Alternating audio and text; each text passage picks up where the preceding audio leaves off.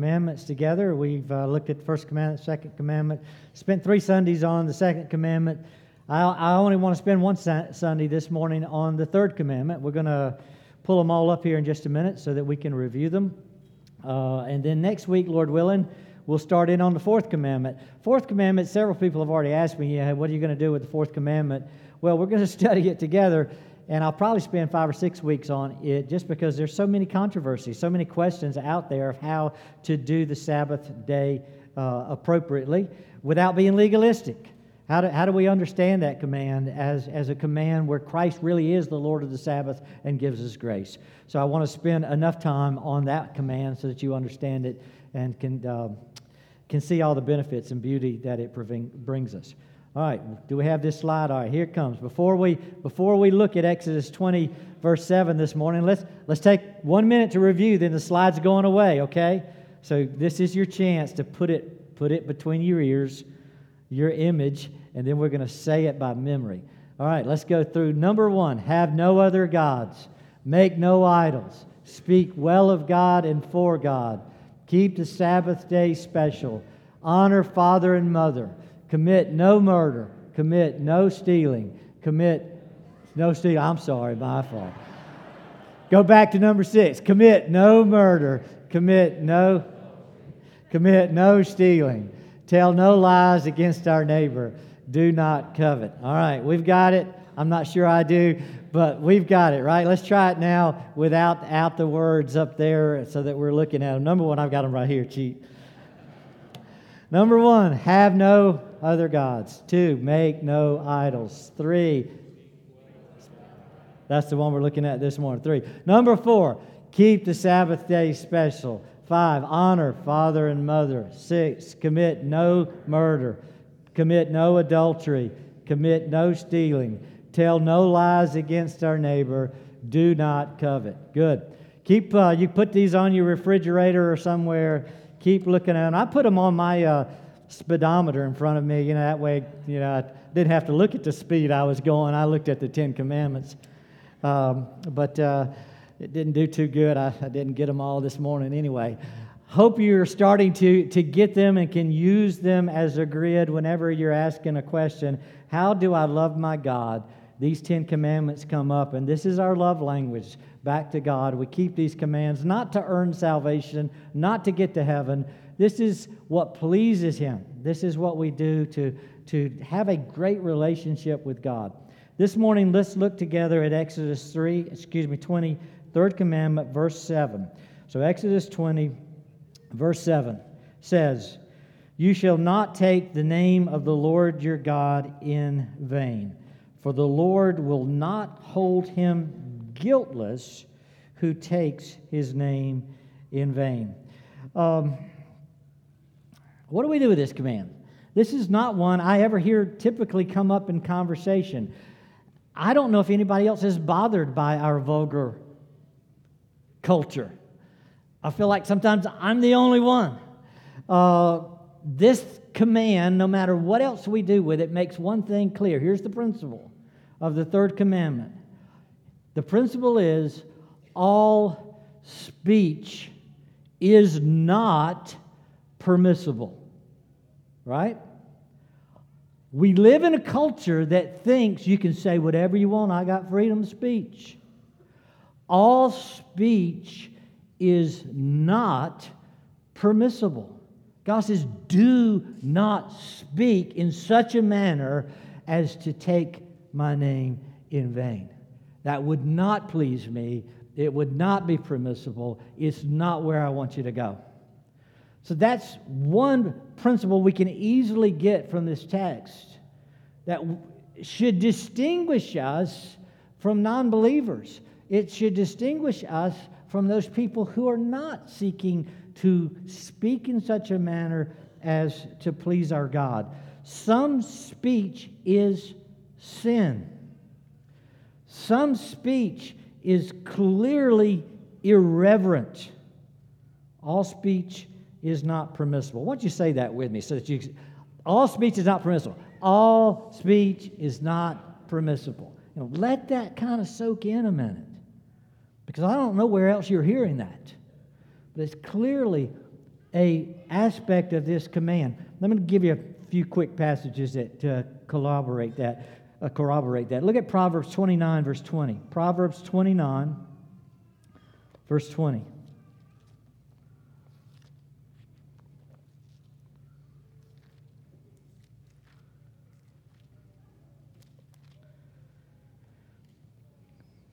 Hear God's word here. Proverbs 29, verse 20 says, "Do you see a man who is hasty in his words?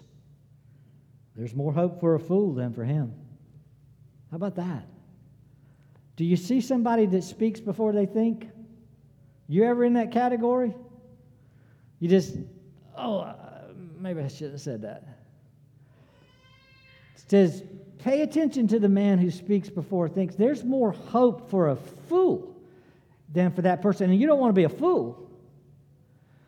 So you stay away. The association is don't even associate with the fool if the fool is one that has perverse, sinful, harmful things coming forth from his mouth. All speech is not permissible, and it will hurt you to be around foolish speech. And it's described here as just hasty, which means thoughtless. Didn't really think about that one, did you? You just said it. Pay attention. Think wisely. Look at Ephesians 4, verse 29. Some of you know, if you've been around me, this is one of my favorite verses to memorize and just use as an evaluation tool when it comes to what's coming out of our mouths. Ephesians 4, verse 29.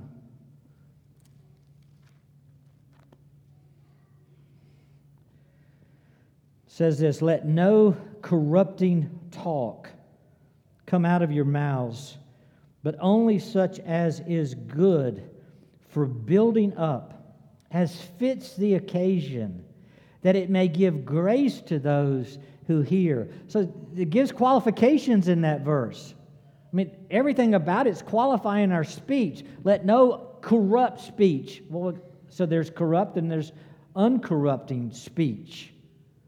You're always evaluating your words. Don't let the corrupt speech come forth. And then he defines what that is. The speech that should come forth, since it's not corrupt, should be a speech that edifies. It builds up people. So you asked, what just came out of my mouth? Did it build people up? Third commandment, is it building God up? Or is it vain? It's not building him up. Is it building up God and his church? Second qualification, does it fit the occasion? In other words, it could be building up, but it's just the wrong time to say it. You probably should have just held back on that because they're not ready to hear what you just said. Does it build up? Does it fit the occasion? And then another qualification, does it give grace? Again, it's kind of like the building up. Are you pushing people down in a harsh way, or are we being tender with our words, with our speech about someone, something? I said, God said, I want you to learn to give grace to the people who are listening to you.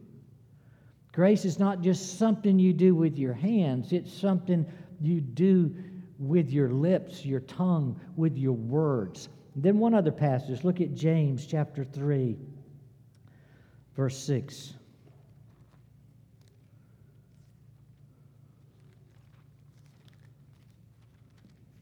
James 3, verse 6. A lot of James 3 deals with sins of the tongue. And I'm just looking at one verse here. Verse 6. "And the tongue is a fire, a world of unrighteousness. The tongue is set among our members, staining the whole body, setting on fire the entire course of life, and set on fire by hell." Wow, that is a powerful text to think through. And I'm not going to spend a lot of time on it. I just want you to see the power of your words. The third command is not one of those to say, oh, well, I don't ever speak anything bad, check, and just move on. What comes out of our mouths way too powerful to just throw this command aside and say, well, at least I've got one down. If you're like me, the third command is not easy at all. It's so easy to speak in a hasty manner, to not think. It's so easy to not match our words to the occasion. It's so easy to not even consider how to sanctify and build up the people that we're talking to. I don't need to just talk.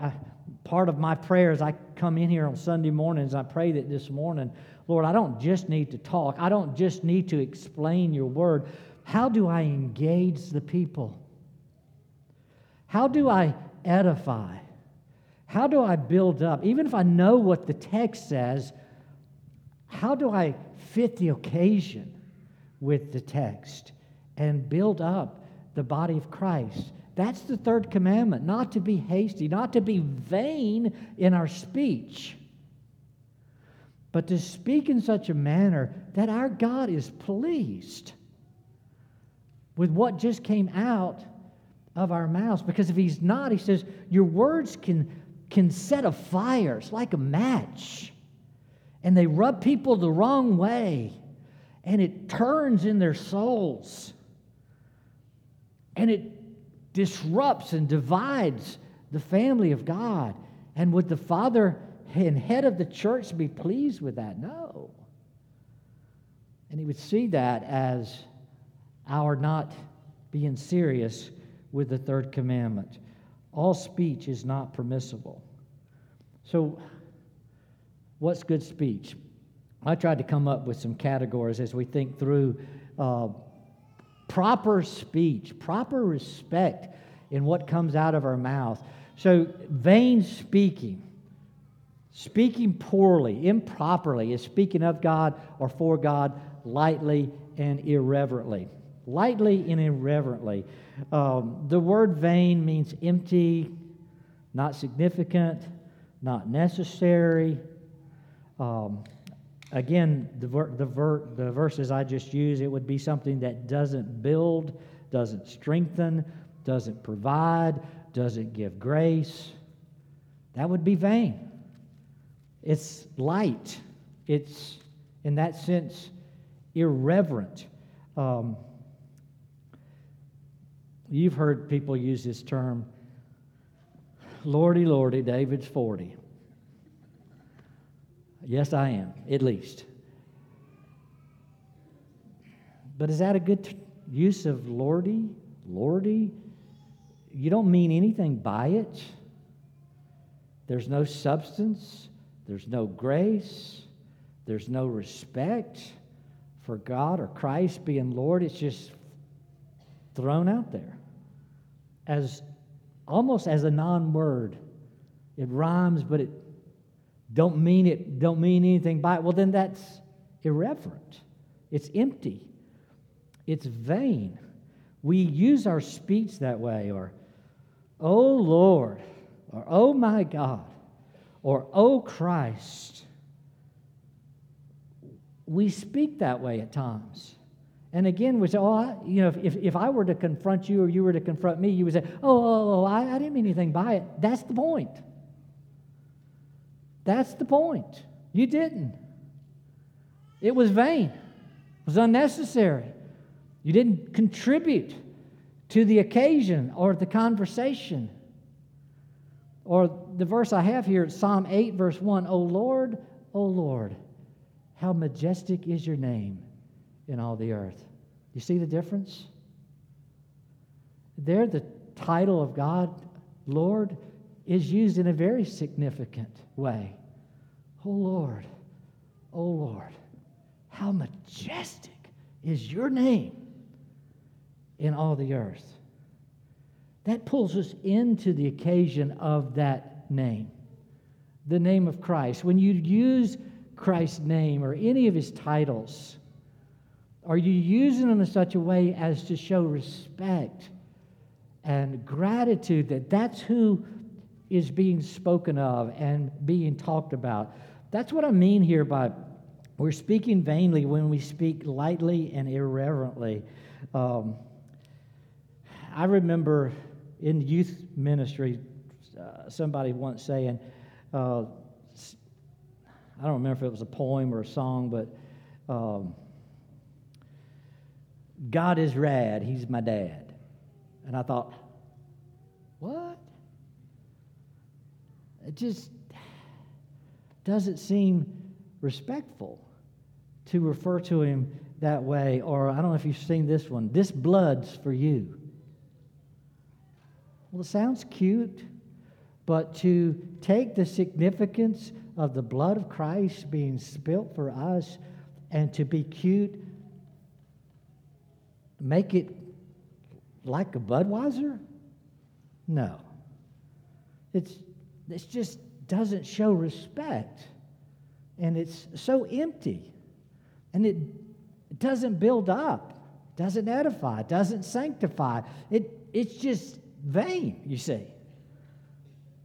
It's easy to speak lightly and irreverently, and it is so culturally acceptable.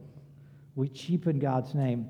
I can enter into a room as a preacher, and everybody in the room doesn't know me yet. I walk in, and one of you introduce, oh, this is my pastor, and somebody will say, I'm good to meet the preacher. Excuse my French. Because up until that point, they know they have been speaking in a way that's not permissible. Excuse my French. But then a lot of times they follow it up and say, but we got to be real, right? Yeah, we can be real, but we can be real without being irreverent. You can tell it like it is. And your words can even have more meaning and more significance if you just stop and think about what you're going to say. You don't have to say it in a light and irreverent fashion. Your words don't have to be vain to be real. But that's the lie of the devil, and that's our culture, and you and I are in it. I don't know about you, but I try to take time now. I've eliminated my Facebook. I just don't have time. I'm not offended that you're on it, and I'm just not there with you, okay?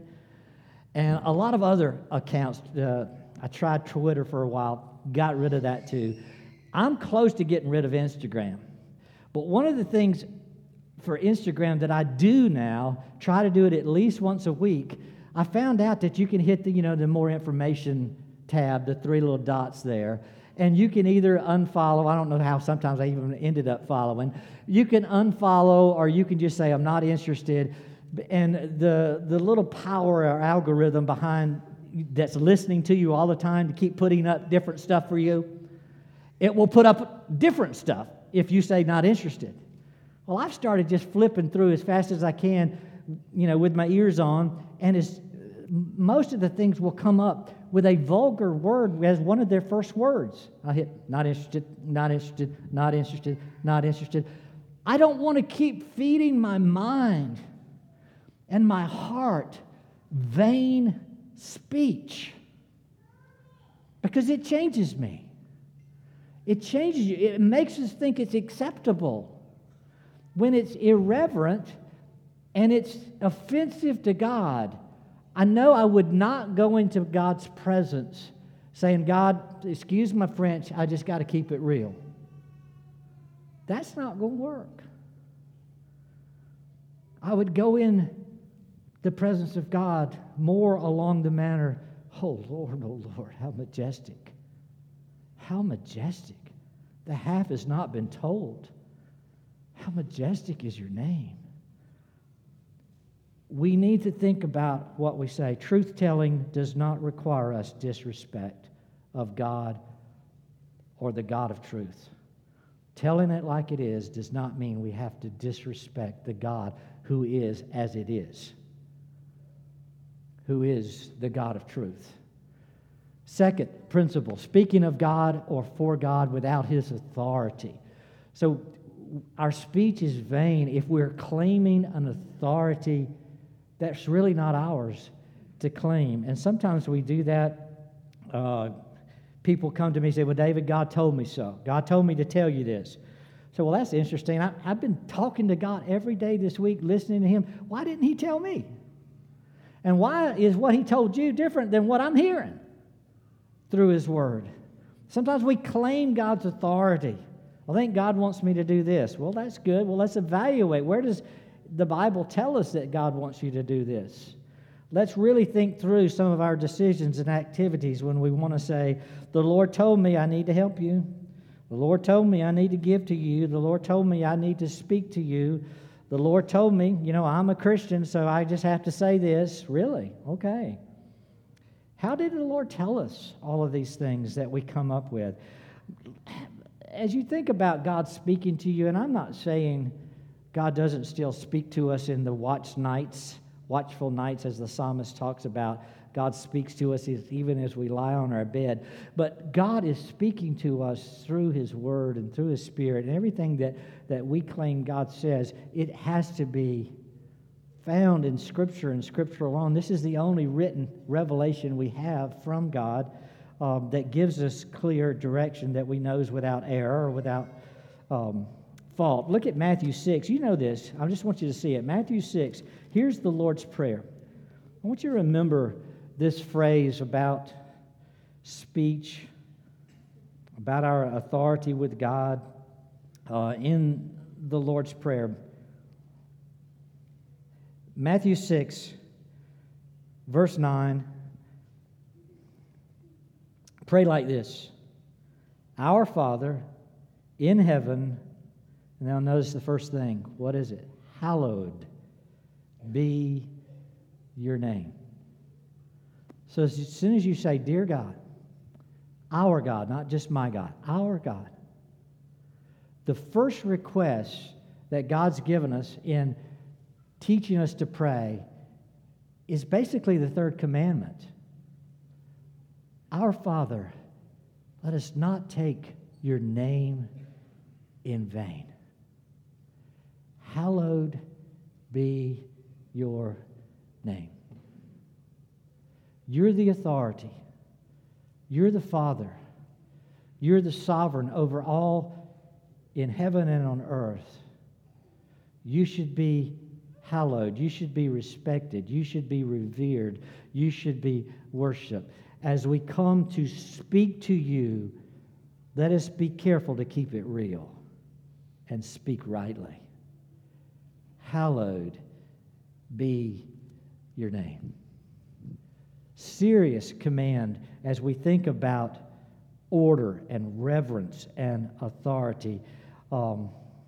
It's a lot easier, I think, to use God's name than to revere God's name.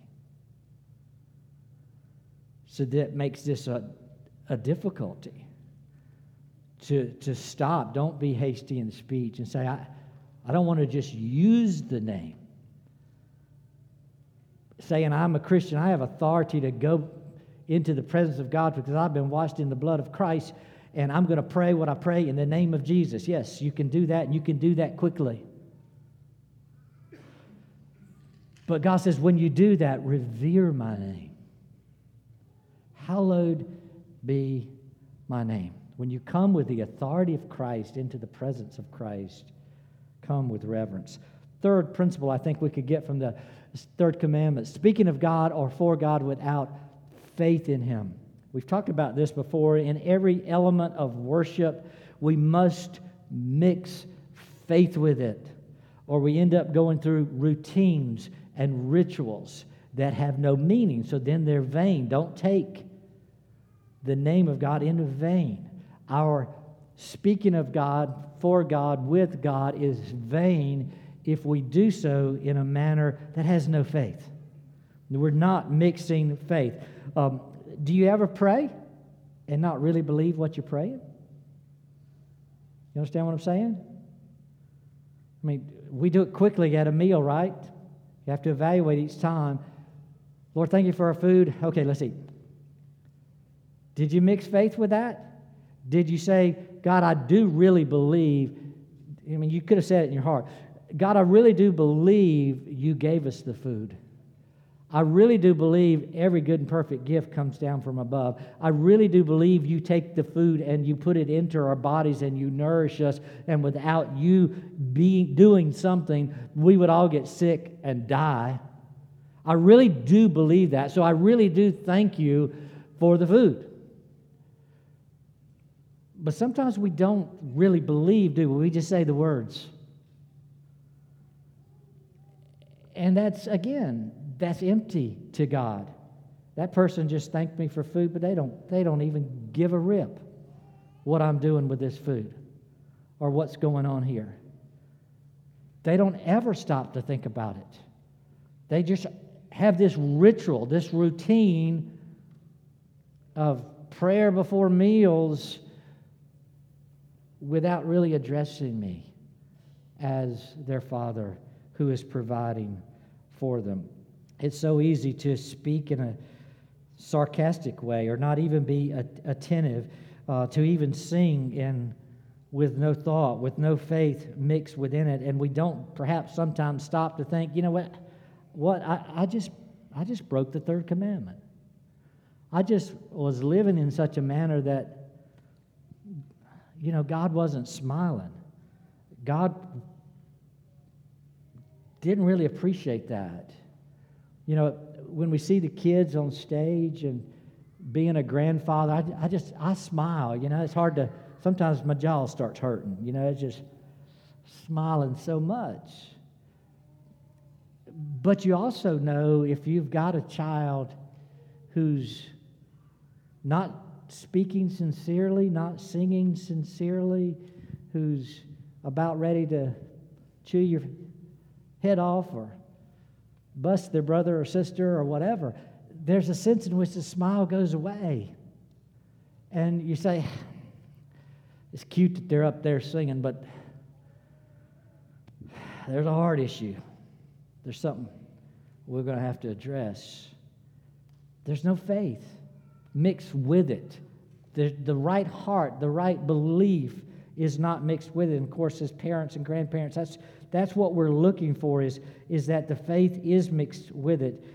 It does matter. It's not something we just throw aside. A couple of passages. Look at 1 John 5, verse 10. 1 John 5, verse 10.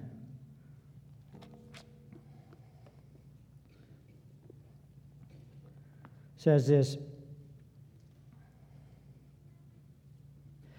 whoever believes in the Son of God has the testimony in himself.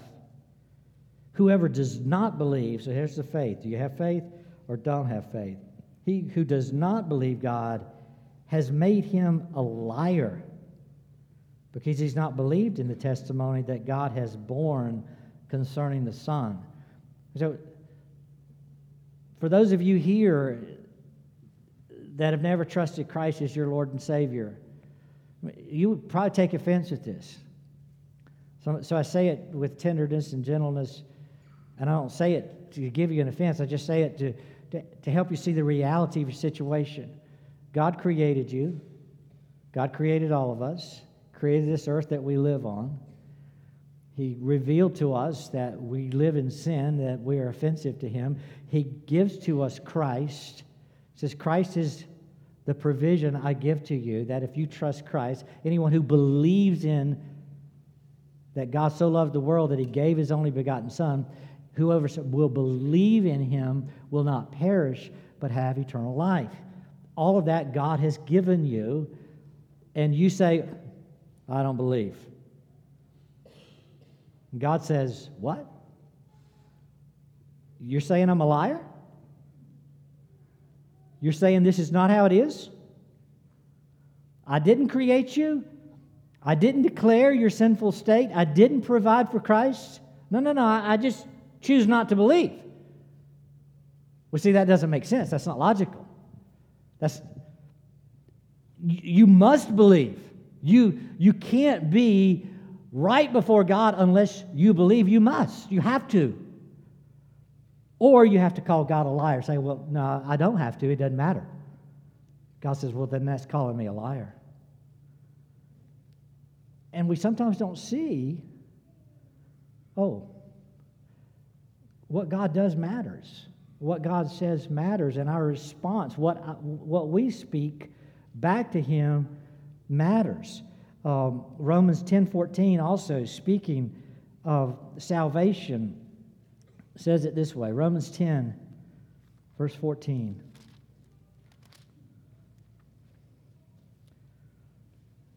How then will they call on Him in whom they have not believed? And how are they to believe in Him of whom they have never heard? See, faith comes first. Whoever comes to Christ must come with faith. You must believe. You can't cry out unless you believe He is God, that He is Savior, that He does provide through Christ. So speaking to God without faith, speaking of God without faith, is always going to put you in a vain, empty place. We must be thinking, how are we mixing faith with our prayers? How are we mixing faith with what we do, where we go, all that takes place in our life? Number 4, speaking of God or for God without living for God. This is just plain hypocrisy, right? This one should be easy for us. You want people to do what they say and say what they do. We want them to match up. Otherwise, you're a liar. It just becomes clear to all of us. It's vain that if you don't end up doing what you say or say what you do, our tongues and our actions need to match. We're all representatives of Christ, those of us who are believers.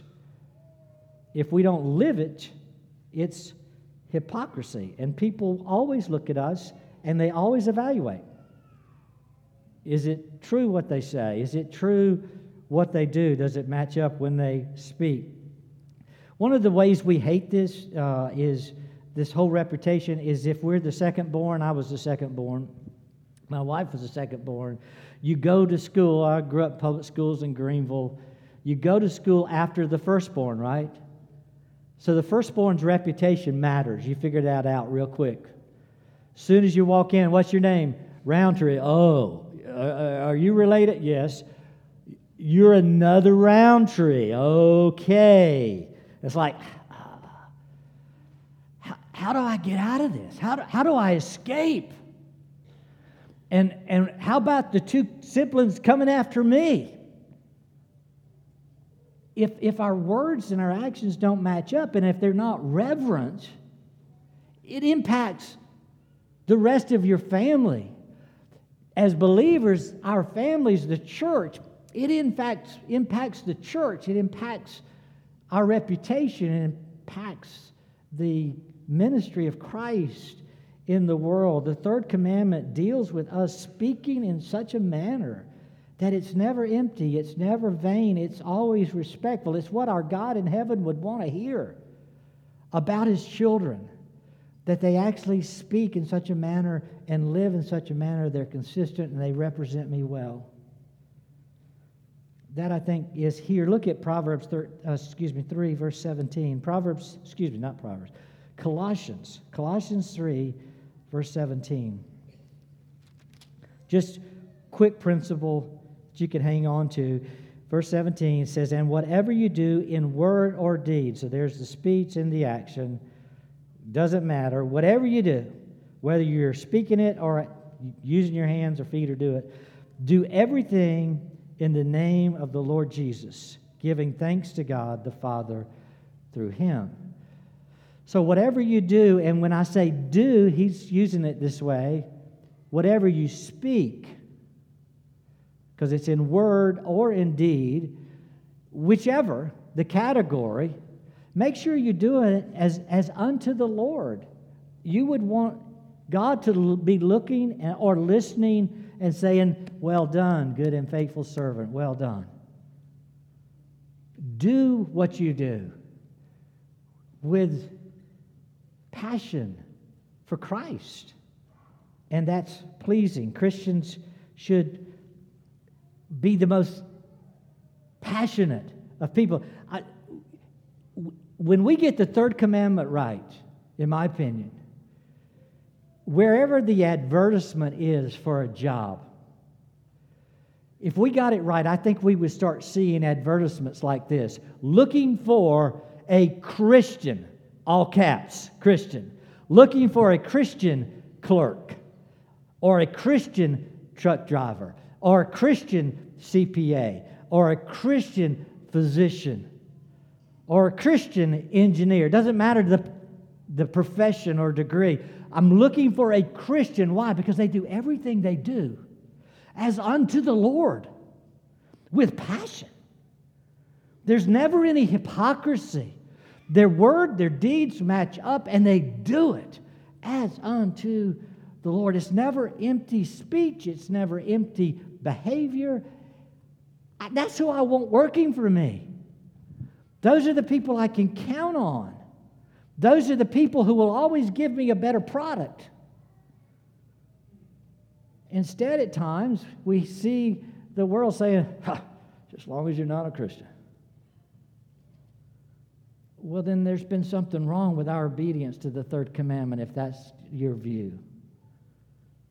And to be able to present to them a much more fruitful, respectful behavior can change our country, our culture, just because we become the ones most sought after. We've got the same gifts and abilities in the secular world, but to have also Christ and be passionately pursuing Christ and living for Christ will always lift us beyond the rest to a consistency the world has no hope of gaining without Christ. And then the last one, number 5, speaking of God or for God without considering punishment. Now, I wouldn't have put this one in, but it's in the command. Look at Exodus 20 again, verse 7. You shall not take the name of the Lord your God in vain. And then it gives this final rationale. So we've dealt with the vanity of it all. Now the punishment. For the Lord will not hold him guiltless who takes his name in vain. Wow. So, God, you're serious about this? And God says, yep, sure am. I'm keeping a tally, and it matters, and guilt's a real thing. There's times I feel guilty, you feel guilty. Let me give you a few passages. Look at Leviticus 24. I'm giving you this as an example of someone who blasphemed, who took the name of God in vain. Leviticus 24:10. Leviticus 24:10. I'll read the story. It says, Now an Israelite woman's son, whose father was an Egyptian, went out among the people of Israel. And the Israelite woman's son, doesn't tell us how old he is, but he's still classified as a son of two parents, and a man of Israel, they fought in the camp. So he's old enough to fight another man. And the Israelite woman's son blasphemed the name and cursed. Pretty common when you're fighting, right? To just let it fly with your words as well. Well, that's what was happening. The Israelites woman, so he would have known the commands. He's a Jew. He's an Israelite. He's in this covenant community. So then they brought him to Moses because everybody knew that what he just did was wrong. So didn't say his fighting was wrong, but his cursing was wrong. They brought him to Moses. His mother's name was Shelomith, the daughter of Dibri of the tribe of Dan, and they put him in custody till the will of the Lord should be clear to them. Then the Lord spoke to Moses, saying, Bring out, so this is not just Moses' decision, it's clearly God speaking through Moses, bring out of the camp the one who cursed, and let all who heard him lay their hands on his head, and let all the congregation stone him. And speak to the people of Israel, saying, Whoever curses his gods shall bear his sin. Whoever blasphemes the name of the Lord shall surely be put to death. All the congregation shall stone him, and the sojourner as well as the native, when he blasphemes the name, shall be put to death. So, a serious offense to God. cursing him, treating his name improperly. Look at 1 Timothy chapter 1, verse 20. 1 Timothy 1, verse 20.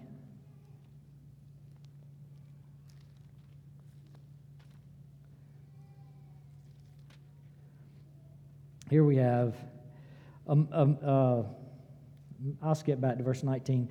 Holding faith and a good conscience, by rejecting this, some, just going to mention a couple here, some have made shipwreck of their faith, among whom are Hymenaeus and Alexander, whom I have handed over to Satan, that they may learn not to blaspheme. Interesting passage, isn't it?